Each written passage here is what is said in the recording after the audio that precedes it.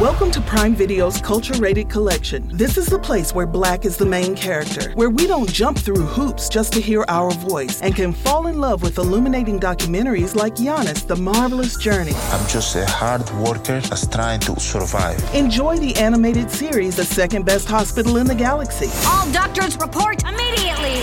Where we dive into something new like the latest season of Them, The Scare, and the award-winning American Fiction. Welcome home, baby! Or add to the experience by buying or renting the biopic of a legend, Bob Marley, One Love. I want my music to unify people. And add on channels like Paramount Plus and Stars to bask in nostalgia with Beverly Hills Cop. This is the cleanest police car I've ever been in my life. And BMF. You're about to take over the whole nation. Explore Prime Video's Culture-Rated Collection and enjoy old school greats and new school hits. Prime Video. Find your happy place. Restrictions apply. See Amazon.com/Amazon Prime for details. When you visit Arizona, time is measured in moments, not minutes.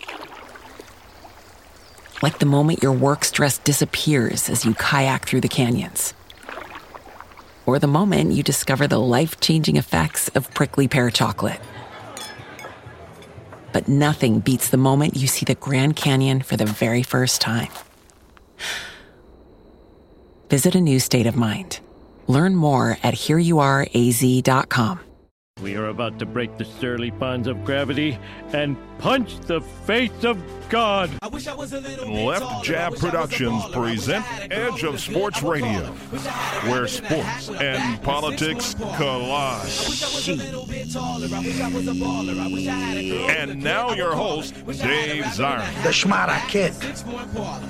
Boom! Edge of Sports Radio, where sports and politics collide. I'm Dave Zirin, joined as always by a man who the Atlanta Hawks are about to sign to guard LeBron James because they got no one else at this point. Dan Baker, DB. Hope your upper body strength is on point, my man. Or at least just make fun of his hairline. Just distract him somehow. I can do that, Dave. I got a full head of hair. Full head of hair. Just be like, full head of hair, LeBron. Full head of hair, buddy. What you got? What you got? And as always, joined by a man with no head of hair, the coach, Kevin McNutt. How you doing, Coach? I can stroke the three, baby. Downtown, feed me. Corver would take the pine if I was over there. Oh, Lord. Well, after that Wizard series, he might.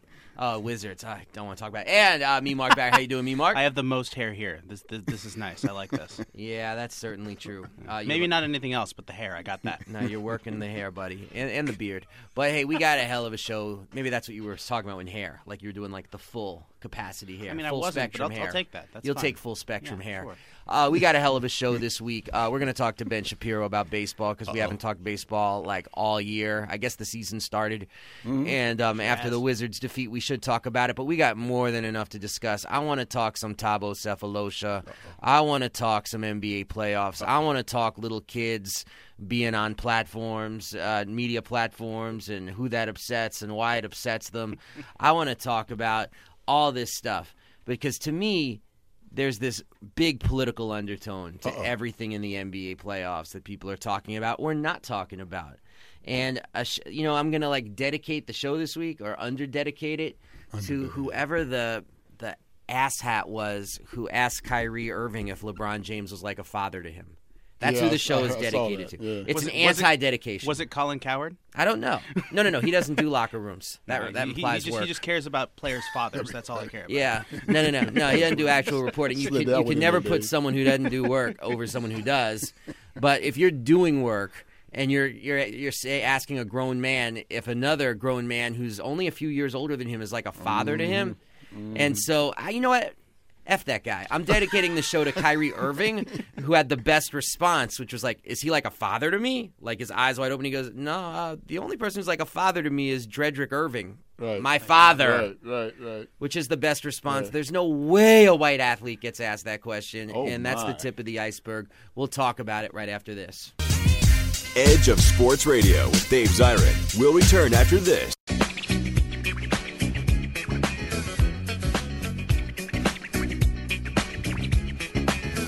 Dave Zirin returns on Edge of Sports Radio, where sports and politics collide. Boom, we're back here on Edge of Sports Radio, joined by the coach, Kevin McNutt. How you doing, Coach? My man. And me, Mark Barry. How you doing, me, Mark? Doing good. Yo, so as we went to break last, I said, I don't think it's a truth bomb. I think it's like a truth obviousness, is that a white player doesn't get asked if LeBron James is like a father to him.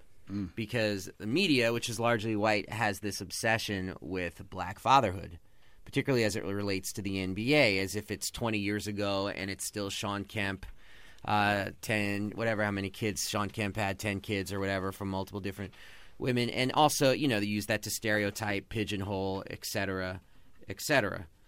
So this is what we're dealing with this Kyrie Irving question. Is LeBron James like a father to you? Which is just this epically obnoxious question that I don't think a white athlete gets asked. And I think it's also related, honestly, to some of the weird controversy and debate on both sides of this question about NBA players bringing their adorable children to press conferences. Post-game press conferences. And specifically, the big news was around Steph Curry's adorable daughter, Riley, who was doing all kinds of hijinks. And Brian Windhorst, writes for ESPN, complained about it afterwards. Gave like an open, was just like, this is ridiculous.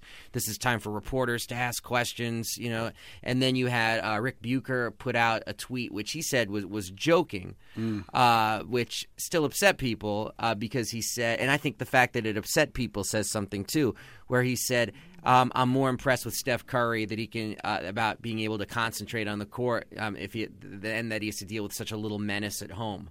Like it bothered people. Well, I think Rick Bucher was making a joke, like a ha-ha joke. So, yeah. But you use the word menace in the context of black children, and people are going to say, "Who the hell are you?" To say that. And then that, the response of, "Oh, you're being oversensitive," blah blah blah. But to me, you're being oversensitive is usually code for, "Why don't I have the freedom to be an asshole?" Which is usually how that works in Twitter speak. John Singleton had a movie out, Menace to Society, and that was the Hughes brothers, but the point's well taken. He did Boys in the Hood. But I wouldn't go see the movie just because of the name. Oh, no, it's a good movie. Yeah, well, That's still, fantastic. No, because of the connotations of Menace to Society. What are you talking about? Be afraid of black young kids. So, yeah. So. And interestingly, too, that movie came out, and there were statistics at the start. I forget if it was that or Boys in the Hood that talked about black-on-black violence and talked about genocidal situation in black communities. The quote, first of all, quote, the phrase black-on-black violence does not and should not exist. I mean, it's poor people killing poor people, and the percentages in poor white communities are very similar to that in poor black communities. So, sure. I mean, it's not – Denzel Washington's kid trying to shoot a wealthy black person. I was about to name, so I don't even want to name a person. But you get my point, though. Yep. So it's like it's poor people killing poor people. They don't want to talk about the socioeconomic issues that undergird it. But that being said, that quote-unquote black-on-black homicide is down 67% from the high point in the early 1990s. Fantastic. Yet it's still talked about as if it's this present thing. And I think it's a similar thing with the whole kids thing. Like Sean Kemp is long gone from this league, yet they still have that Sean Kemp matrix in their mind like it's the 1990s and subject black men to a kind of microscope that otherwise they should not or would not be subjected to. But the thing about what I say is that this debate is weird on both sides. Is that on the one side, hey, get your kid out of here. I mean, that's just whack. I mean, how can you not look at a cute kid? I mean, that's just like the weirdest thing in the world. Like, oh, your job is so important. You have to ask Steph Curry these questions. Like, please, it's a spectacle. We like seeing the kids. We get, that's the one side. But the other side is weird, too. Like, I had a bunch of people get in touch with me and say things to this effect. And also, not just get in touch with me, but the debate had this argument, like, what's wrong with celebrating fatherhood? Would it be better if we celebrated fatherlessness? Or it's like that was one. And the other one that was weird was Bill Plaschke put out a tweet. He's a very followed sports columnist for the LA Times. Yep. Put out a tweet where he said, it's worth it to have kids on the podium if even one father looks at that and thinks about his abandoned children and tries to get in touch with them. I mean, he could say he's talking about black fathers, white fathers, what have you, but that is so coded to he's talking about black fathers. And once again, another stereotype, the idea of the delinquent black father. And this idea that people are putting that weight on the shoulders of black NBA players about how they project their fatherhood. I mean, I would love to turn that around and be like, how many sports writers are delinquent fathers? And believe me, I know quite a few. I mean, partly it's the nature of the job, not unlike being an athlete. If you have to travel a lot, bad things tend to happen. You're away from home, alcohol, what have you, adultery, kids out of wedlock, everything. Like the things that tend to undermine marriages exist in sports writing as much as they exist. I mean, for traveling sports writers, as much as they exist for athletes. I mean, bad fathers are in every walk of life in this country. Yet there's this particular weight put on NBA players to be good fathers, ascribing this incredible weight to just maybe it's just as simple as I want the world to see how cute my kid is, or this situation for me will be slightly more bearable if I have my child with me. And the worst response, though, to the kids was when someone said, I don't bring my child to work. Why should they bring theirs? And look, Steph Curry is not asking his daughter to play power forward. It's like, that's not his work. His work is on the court. The press conference is spectacle. And to me, there's nothing wrong with spectacle involving cute children. That's part of the spectacle, for goodness sakes. It's not a hard news scenario. It is a spectacle scenario. I got you. For goodness sake. So that's my big beef from the last week as something that's so over-discussed. The thing that's under-discussed, which I just boggles my mind, is Thabo Sefolosha not being on the bench for the Atlanta Hawks. Leg broken by the NYPD amidst a national movement around police violence, amidst a year that saw NBA players speak out on police violence in unprecedented numbers. Yet this is undiscussed or under-discussed. And I've been trying to figure this out all day because now the story has new currency because Damari Carroll, leading scorer on the Atlanta Hawks, and the quote-unquote junkyard dog, that's what they call him, who's supposed to guard LeBron James, he's out for the series. And so that question then rises, who's going to guard LeBron? And in this situation, it normally would be the only player on this team who has deep playoff experience, Thabo Sefolosha. Yet he's not there because the NYPD broke his damn leg. Broke his leg. How is this not a bigger story? I mean, in a sports atmosphere where everything is over-discussed, like the kids at the press conferences, how is this under-discussed? And I actually reached out to a bunch of members of the media today to ask them that very question. Like, why do you think this story is so under-discussed? And the thing that's so interesting is that a lot of them said to me, some on the record, some off the record, some anonymously, some put their names to it, that people in power where they work don't want it discussed because they think it's too controversial, too hot topic, they would be worried that they would be painted as anti-police. And yet the interesting thing about that to me is that I spoke to Michael Lee, who's the NBA writer for the Washington Post. He said his column about Thabo was his most read article of the year. Wow. I mean, there's an audience. And I just find this interesting because there's an analysis of media sometimes that the quote-unquote, if it bleeds, it leads approach, which says if something's going to get ratings, you do it. It doesn't really matter who's affected or why. You just want that most controversial topic. I don't think that's true. I think there are still these ingrained prejudices in media that prevent things from being discussed. I'll just give you one example before we go to break.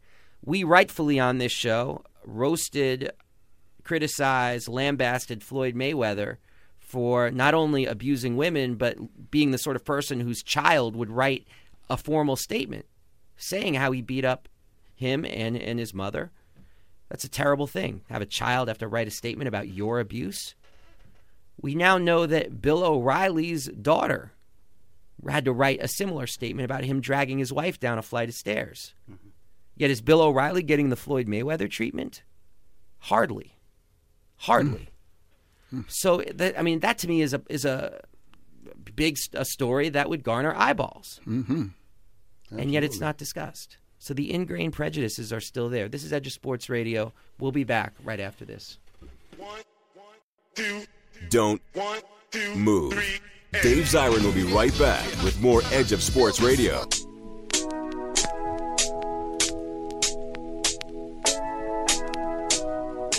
Dave Zirin returns on Edge of Sports Radio, where sports and politics collide. Boom, we're back here on Edge of Sports Radio, joined by the coach, Kevin Nutt. How you doing, Coach? My man. Me, Mark Barry. Doing me, Mark? So good. And we are joined here today. We're going to talk baseball for the first time this baseball season with a terrific columnist for Mass Sports Live, a terrific writer, terrific thinker, student of the game, Ben Shapiro. How you doing, Ben? I'm doing well, Dave. Thanks for having me back. Oh, happy to have you. Before we talk baseball, real quick, I want to ask you this very brief football question.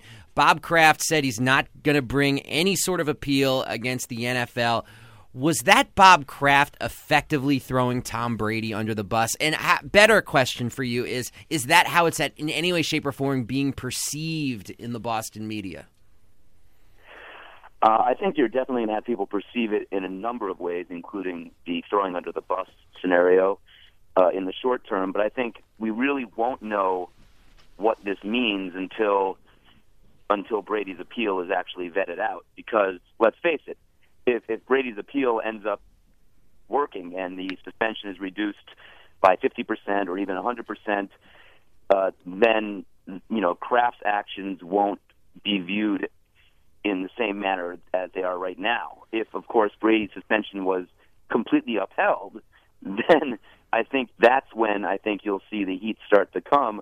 And I would think that with something like this, though, I would think at this point in his career, if Brady felt that Kraft had thrown him under the bus, he's in the twilight of his career regardless of what happens with this issue. I would think you would hear from him at some point. So he's not going to make that statement now. But if he felt that way, and if the appeal were rejected, I would think that you might hear from him. So I think that this is, like everything else in Deflategate, something yet to be determined. I think an under-discussed part of this story is that Bob Kraft was looking at a future where he would become Al Davis 2.0. And was actually really surprised and taken aback at how many other NFL owners really dislike, resent, are jealous, whatever word you want to use, of the Patriots organization. And he went from being in a situation where he thought of himself as a Roger Goodell kingmaker to being like, wow, it's not just me versus Goodell, it's Goodell and a lot of owners against me. And do I really want to be Al Davis? I do not. Yeah, I think I agree with you on that. I think it's hard to, you hear about it growing up, peer pressure, right? Well, there's only 32 men in this world who can claim to be NFL owners. Yeah, and, 31. Regardless of what Packers. You think of them. Yeah, exactly. Well, 31, you're right. Regardless of what you think of those individuals as people, they are just people. And peer pressure works in mysterious ways, and I think you hit the nail on the head there. Yeah, and especially when you consider that in Kraft's tenure, the Patriots have gone from an organization in the middle of the pack in terms of value to the second most valuable NFL franchise now, behind only the Cowboys, which is a remarkable accomplishment. And it's like, does Kraft want to be on the outside looking in of what's been such an incredibly profitable enterprise? But let's get off of that, because I want to ask you, because I know nothing. What are the biggest stories in Major League Baseball right now for people who are just now getting their heads around it, because we've been in other sports, other stuff, need our baseball fix for the summer? What are the big stories now in the Major League Baseball that you think people should be following? Well, I think the first big story is a story that a lot of people were probably following from the get-go, and then it sort of faded. And the first big story is probably the Washington Nationals, right? This was a team predicted by many to be a legitimate World Series contender, and they got off to an absolutely abysmal start. I think they were 6 games below 500, 7 games out of first place. They came into Boston, I know, in early April, and every night it was like 3 or 4 errors plus 3 or 4 missed plays. They really looked like a team that had just arrived at spring training, not a team that had been to spring training. But then all of a sudden the calendar flipped, and now today the Nationals find themselves in first place. They don't have the best record in baseball yet because they've still got to atone for their April slump. But look, they're getting the good pitching, and more importantly, they're getting the MVP caliber performance out of the guy that they took number 1 overall in the draft a few years back, Bryce Harper. Every guy can't be Mike Trout and just burst onto the scene and maximize his potential right away. Most baseball players do take a period of time to at least make a degree of adjustments. And Harper had his ups and downs his first few years, but right now, the guy that you see on the field right now is the guy that caused them to make him the number 1 overall pick. And he looks to me like a legit MVP candidate this year, and don't be surprised if he's in that conversation for years to come. You see, this is that's definitely one big story. And Mark has a question for you, but just I want to tell the audience here, this is why part of me rooted for LeBron in Miami, because I find it thrilling when a player gets all this hype as a teenager and they actually fulfill that hype, and you get to see in real time someone fulfill their hype. I think that's always a tremendously compelling dramatic arc in sports, particularly because so many phenoms do peter out, pour out a little for Danny Almonte. All right, go to you right away. Mark Barry, what's your question? Yeah, as 2 weeks ago I saw the Nats play Atlanta and watch Harper hit 2 out against them. He is crazy good right now, and he's on pace to walk 100 times, completely change his game for what he's been in the past, and been this very patient hitter, not running as much as possible, but yeah, absolutely, he's in the talk for MVP. One story that's really awesome, and I don't know if it's going to hold up or not, is the Houston Astros. Is the team that has the best record in the AL West right now. Crazy. Very young, crazy young. George Springer, they've been on a rebuilding plan seemingly forever, but with hitting, with Evan Gattis coming over, playing DH, and then with the pitching staff with Dallas Keuchel and Colin McHugh, can they hold on? Can they win in the AL West? Yeah, how shocked are you? It's shocking. About the Astros. I think first of all, I'm shocked that it's happened this year, because I had them pegged as a team ticketed for legit playoff contending and division title contending. I think I had them. I was thinking next year, but they've jumped the gun, and wow. You have to give them some credit, because they didn't just go out. They're not just relying on the slew of talented young players they've been able to acquire and accrue after years of just really terrible baseball. They did go out in the offseason. They got the Jed Lowry. They got Luke Gregerson. They got Evan Gattis. And some of these guys are being to playoff. Lowry, of course, is injured, but he was playing well before the injury.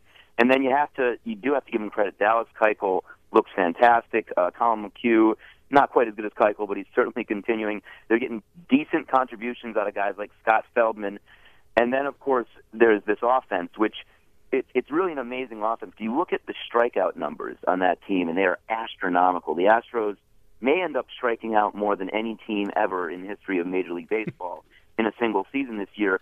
But that doesn't change the fact that they also have one of the best records in the league right now, because when they do make contact, the ball tends to go pretty far. And let's not forget, George Springer is the big prospect name, but the guy that makes that team go is Jose Altuve. And he's a 5'6" second baseman that's already hit 11 home runs, has stolen more than 10 bases, and is hitting well over 300. One more question for you, Ben, and thanks so much for your time, man. I mean, love having you on the show. This is like, I feel like I'm letting you now swing a bat with the donut off of it. Like, you should be able to take a big cut at this question, because I know you get asked a bunch before a season starts, who do you like in the World Series? Well, guess what? It's May 21st. You've been able to watch these teams for almost 2 months. Based upon what you have seen thus far, what's your World Series pick?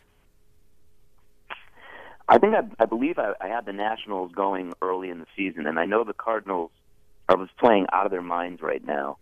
But I still feel like the Nats, they have a great combination, because not only do they have a great team on the field, but they have some players that they can trade, some players they can move. In other words, if they detect a need and they feel like they're one player away from maybe putting themselves over the top, they have the prospects and the expiring contracts to go out, make that trade, and add to the team mid-season. So I still think the Nats are probably the team that represents the National League and may very well win the whole thing. The American League, guys, is an absolutely, completely wide-open race. Because you look at those divisions right now, the White Sox have underperformed. The Royals and Tigers have both played great, but I think both teams have some question marks. The Astros are certainly better than we thought they'd be, but can they hold on? The Angels are making a hard push, and the AL East is just a collection of teams that are just incomplete products. I mean, every team has some significant holes. The American League's wide open. If I had to pick an American League team, I guess I might go with the Royals, but the National League, I really like the Nationals situation because they're finally playing great baseball, and they've got the ability to add to it as the season goes on. Love it. Ben Shapiro, man, thanks so much for taking the time. I really do appreciate it. Guys, thanks. Always a pleasure. I look forward to coming back as the season progresses. Hell yeah. We're going to do this on the reg. Thanks so much, Ben. All right, guys. Yeah, great segment with Ben Shapiro. Before we go to break, I got enough time to ask you, Mark, the same question. Like, it's May 21st. It's like swinging a bat with the donut off. You've had 2 months to watch these guys almost. Who do you like in the World Series? The beginning of the year, I picked the Dodgers and the Red Sox. Red Sox seems like a terrible pick right now because their pitching staff is legitimately terrible. I think the Nationals have a chance to win 100 games. I think they're going to make it. Wow, if they win 100 after that start, absolutely. That would be sick. I think they still win 100 games. And I think that by the end of the season, the Detroit Tigers make it. What? Yes, oh, my God. I think they're going to fall off the shelf. Verlander's coming back. He's going to be an acceptable third starter.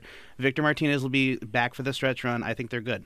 Well, before the season started, I had Nats-Orioles as a Subway-type series. The O's are shaky. I don't want to shock you guys, but there's been some off-field drama in the city of Baltimore. What? This year. Something happened there? Yeah, I don't want to shock you that they've had to kind of deal with as a team.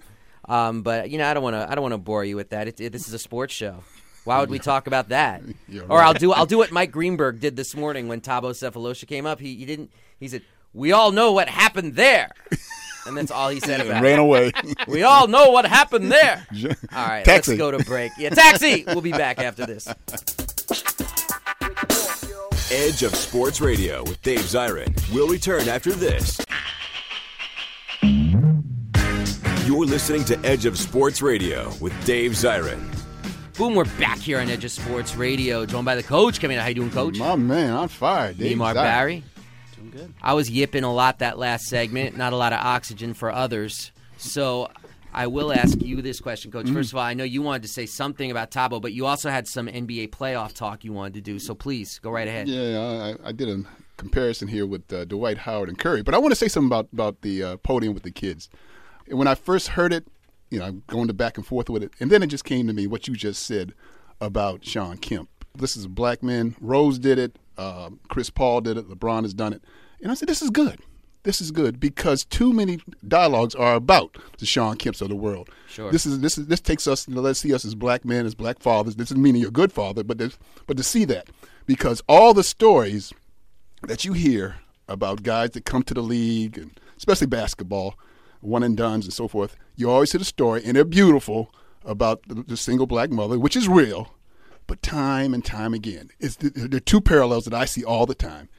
A black mom helps you get there, like Durant and his, who I know his mother in Durant. He's from this area. Sure. All good. And then you hear the other one about coming out of the hood, beating drugs, beating gangs and all that. That's real. But you hear it time and time and time again. Then you have Steph Curry, whose dad was an NBA player and his mom was a model. Exactly. So, but exactly. I mean, I'm just like a lot of different backgrounds. Right. But you hear that all the time, and I'm like, that's okay. Don't let people think that that's all of us. We do come out with different. We have different backgrounds, different levels, and different ways we got to be into the NBA. Just the same, every black player in the NBA is there because they can jump and they came out of the hood. I agree with you, Coach, and I agree with you. And it would not shock me in the slightest if, in the mind of particularly Derrick Rose, he is making a statement about black fatherhood when he brings his child up there. Fine. From what I know about Derrick Rose, it would not surprise me for a second if he was making a conscious political statement. From what I know about Steph Curry, it wouldn't surprise me if he was making a conscious political statement. That being said, there's a part of me that remembers, I want to quote Melissa Harris Perry, MSNBC host, who sometimes says, can't a brother just live? You know what I'm saying? It's like, and I know racism exists, so right. The answer is no. But she made that comment right. a year ago. I'll never forget this, when Richard Sherman was getting criticized for talking too much and Marshawn Lynch was getting criticized for not talking before the Seahawks' first Super Bowl win, and she's against the Mannings. And she said, can't a brother just live? And that to me is a part of this too. It's like, why? You're right. Conscious statement against racism, black fatherhood, dispelling stereotypes. But at the same time, can't they also just bring their kid to be like, look how cute my damn kid is? Because that gets to the question of, like, the whole idea of, do you bring your own kid to work? Because to me, I'll tell you I this. got you. Because if I had to do a press conference after my job, hell yeah, I'd want my kid there. And I've done like talks and whatnot, and my son always runs up on stage afterwards, and people love that. I've been there. Yep. My daughter busted some Run DMC last time. Blew people's skulls. Yep. I was as proud as can be. Yeah. And why wouldn't anybody not be? Yeah. I mean, it's not like, seriously, like you're working this dangerous job and you're putting your kid in the middle of it. Right. It's like, here I am on an oil derrick. And nor is where's my kid? Where's my kid? Kid, grab that industrial drill. Right. And nor does Hilly's emails. Yeah, I was hot today. I mean, Steph's going to say the customary stuff. Yeah, I was hot. My shot was falling. We moved around. We ran the floor well. We played D. I mean, he's not going to say anything earth-shattering. So I have no problem with it. I'm glad. It was good stuff. But speaking back to Steph, and I really want you to listen to this mark and comment. I just got to watching that first game, and I just had to do a contrast between Dwight Howard and Curry. Follow this with you guys. Dwight Howard is built like a Greek god, 7 feet tall, runs like a deer, can soar. Remember the dunk contest with the Superman getup and so forth and so on. Steph Curry is 150 pounds, after a steak dinner, would lose an arm wrestle match to Gilligan, runs down the court like his head outweighs his body, he's going to roll over, maybe can dunk with a stepladder, and has never been called explosive.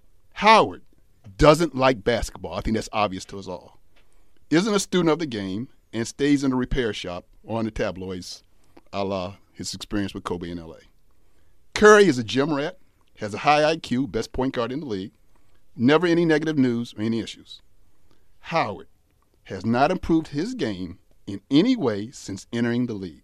Now, check this out. His fundamentals are horrible and flawed, and despite teachings of Olajuwon and McHale, he hasn't added any new skills to his game. Meanwhile, Curry has improved and added skills to his game every year. He's acknowledged as the best three-point assassin in the league.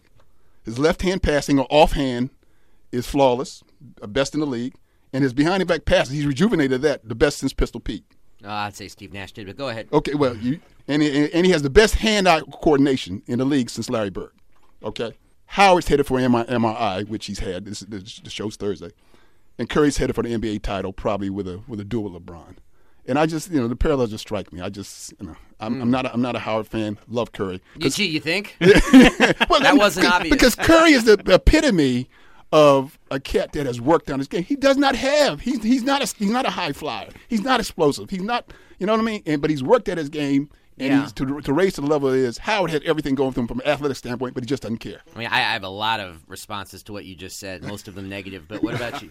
I'll agree with you that Dwight Howard is a pretty man. He absolutely is. I mean, I don't know. I mean, like this series is over, isn't it, guys? No, it's not over. I mean, Houston's got a lot of pride. The fact that they pulled that game to 110-106 in a place where it's almost impossible for the Warriors to lose is really something. James Harden took it to another level in that game. Trevor Ariza was fantastic. I think that they have enough to make it a series. I really do, especially because, and I'm sorry if I'm sounding like Charles Barkley, but it's just a fact of life that jump shooting teams can get cold. And if a jump shooting team gets cold, then they're vulnerable. That doesn't mean he's right about advanced statistics and three-pointers, but it is a fact of life. You saw that the Atlanta Hawks, almost shot themselves out of that Wizards series because Kyle Korver went 29%. Right. Everyone's talking about the Wizards should have won. The Wizards should have won. If Kyle Korver had even shot 40%, let alone the 50% from three that he dropped during the season, it wouldn't have been a series. Well, wait a minute. Wall was out for 3 games too now. Yeah, but that's injury, though. I'm talking about jump shooting teams that can get cold. Right. The thing about Curry, which I find so fascinating, is I went back the other week and watched as much tape as I could find on him when he was at Davidson. I remember him. And it's like at Davidson, he was just a beautiful shooter and clearly a great leader. No way in heaven or hell did I see, or can you find evidence of this handle and this passing ability. You see glimpses of the passing ability in terms of instinct, but when they did their run in the NCAA tournament, he wasn't even playing the point, for goodness sakes. Right. They had him running off the ball. Yep. I mean, so much so that when the ball was in a point guard's hands, whose name I cannot even remember, with the team down 3 in their last game playing to go, I believe Kansas. I think it was Kansas. Yeah. Playing to go, I believe, into the Final 4. They made the Final 8. Right. I think the Elite 8. Yeah, the Elite 8. Yeah. So the Final 8. Geez, that's how much I like college basketball.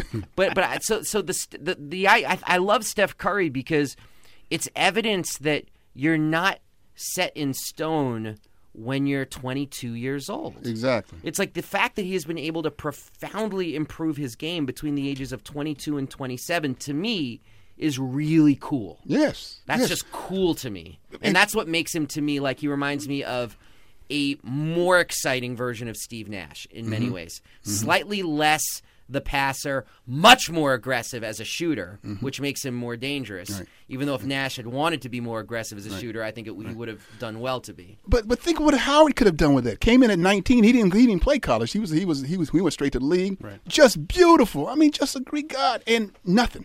I watched that, and and that's what a lot when he went to Houston. Oh man, he's going to be with Olajuwon every day of the summer, and he's going to get all these moves. He's going to be, you know what I mean. Mikhail's a great, one of the best footwork guys that ever played the game. Nothing, because he doesn't want it. He doesn't have the heart.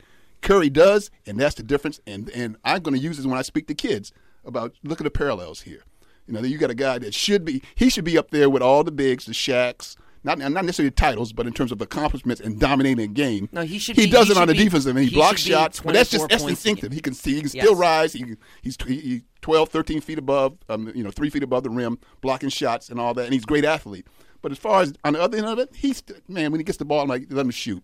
Which means if he had the skill set, he would be largely unguardable. Absolutely. Because he's bigger, stronger, faster than most, even though he's not nearly as big, strong, and fast when he was in Orlando. And I'm not advancing this theory, but the only players who've ever been dinged for performance-enhancing drugs in the history of the NBA both played for the Magic when Dwight was there. Rashard Lewis and Hedo Turkoglu. And so Howard had these insane shoulders in Orlando, which had disappeared when he went to L.A. Yes, he's had back surgery, but at the same time, performance-enhancing drugs aren't why you get a drop step. Right. You know what I'm saying? Exactly. So I have no idea about the PEDs, what have you. It's something people have whispered for a long time, just to explain the drop-off from the Orlando days where he scored over 20 a game and looked to be poised to be the next big thing and looked to be the equivalent of when Shaq left Orlando and signed with Los Angeles. Yet just not the case at all. And so what you talk about in terms of drive, I feel sad about the injury because I actually think he was getting his roll down as a very rich man's DeAndre Jordan on this Houston team. I know that disgusts you because his ceiling is so much higher than that. But he liked James Harden being the superstar. He liked not being someone people whispered about like at the end of the fourth quarter, like, oh, why can't you give? Because that was the big thing with him in Orlando. It's like, can you really have him out there in the fourth quarter? Here's the thing, because you see it all the time. And Dan's agreeing with me, by the way, which makes me feel good because he's got mad basketball smarts. That makes me feel good. No, but here, the thing I want to emphasize here, when you look at Curry, who doesn't have the athletic measurables Howard does, is what Ali said in his poem. I'm not going to paraphrase the whole poem. I just do it in the end game in terms of defining champions. He said it is about the will instead of the skill, and that that's the last words of that poem, and that's what I'm talking about here. Curry has the will. I don't see it in Dwight, and that's why you have two different players. Wow, will and skill. You know what? Before I said 30 seconds, but I want to keep this going another 2 minutes. Okay. And I told our producer that I wanted to because it reminds me also of something. It's not as poetic as Ali, but something said by Coach Taylor on Friday Night Lights. That's phenomenal. Coach. Hey, Coach. Yeah. Thank you, Connie Coach. Britton. I'm looking at her right now. Oh, Coach. Oh, come on now, Coach. Woo! And what? Actually, I was doing Matt Saracen. Oh, yeah, it's close. Either way, it's close. Yeah. And Matt Saracen, Connie Britton, interchangeable as far as I'm concerned. Close your eyes. It's the same. So this is what he said, though. He said this to Vince, played by Michael B. Jordan, terrific actor. Vince is the quarterback on the team. And he was like, everybody tells me to be better. I don't know how to be better. And he's like crying in the coach's office. And he says, I didn't tell you to be better. I said, try to be better because it's not even about being better. It's about the trying because that's where character is forged. And that's the thing is that it's not about being better. It's about trying to be better. And Steph Curry has tried to be better in a way. We talk about Dwight Howard Think about the 2 point guards picked right in front of him in the NBA draft that year. Ricky Rubio and Johnny Flynn. Ahead of, you talking about ahead of Curry? Ahead of Curry.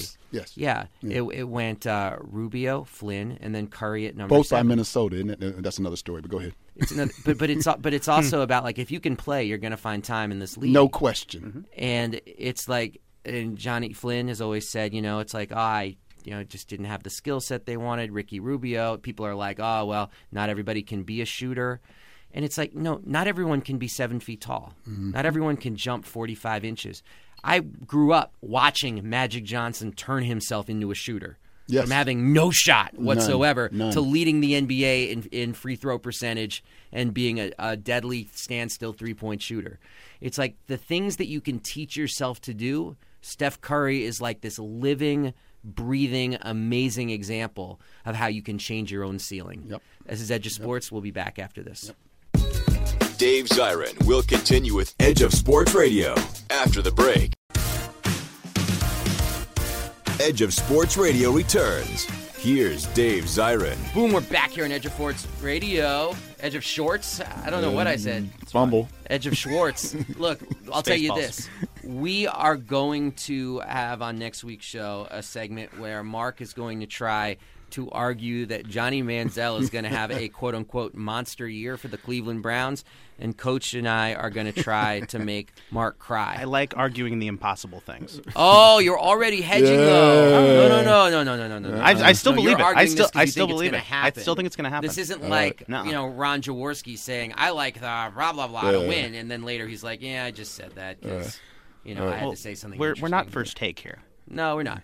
But you really believe this. I do. And so we're really going to duel it out next week. That's right. Before we go, I had a realization. I've said for the longest time that Steve Nash is the most entertaining player, the most must-see TV player that I'd seen in the 2000s and since the dawn of the 21st century. And now I think unquestionably the most entertaining player I've seen is Steph Curry. And so now I was thinking like... Outside of LeBron, clearly. No. Including LeBron? Entertaining. Must-see TV. Yes. Oh my I don't find LeBron to be that aesthetically pleasing to watch. I think he's the best basketball player of my lifetime, not named Michael Jordan. But I think he's the starting small forward ahead of Larry Bird on my all-time team at this point. But there is no way I find LeBron to be like must-see TV. You do? Oh, man. Things he does, man. But I'm a lot deeper into the game than you are. Yeah. As someone who loves fluff and splash. And no. I love Steph Curry. Watch how many times he throws the ball and the guys catch it right in their shooting pocket. Right in the pocket. Oh, it's man. thrown fast. See, there you go. You're downplaying this for years, though. It's like at some point, it's like, right. that was at some. It's like if you do something amazing over and over and over again. Yeah, I'm going to be done with it. Exactly. Yeah, but I said entertaining. You take it for granted. Yes. Okay. Steph Curry will do things I've never seen, and that makes him entertaining. So I was trying to think of who's the most entertaining or the most must-see TV, like I got to watch this. And I was thinking it might actually be when Vince Carter was just like crazy tearing it up beyond what we saw at North Carolina. Mm-hmm. And it was like, oh, Vince Carter's on. I got to see that. What about you, Coach? Quick. Kyrie Irving, but he stays in repair shop too much. Okay, Mark? I got to piggyback. Vince Carter was amazing. Let's go with Vinsanity. Hey, for Dan Baker, Coach, Mark Barry, I'm Dave Zirin. We are out of here. Peace! Edge of Sports Radio, where sports and politics collide. Tune in next week and go to edgeofsports.com.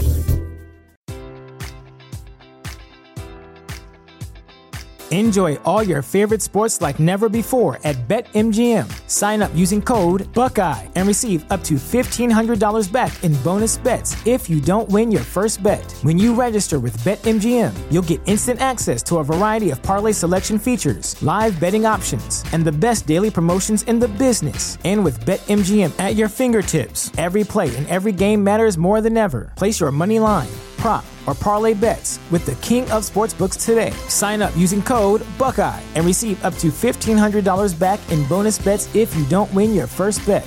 BetMGM and GameSense remind you to play responsibly. 21 plus and present in Ohio, subject to eligibility requirements. Rewards are non-withdrawable bonus bets that expire in 7 days. Gambling problem? Call 1-800-GAMBLER in partnership with MGM Northfield Park.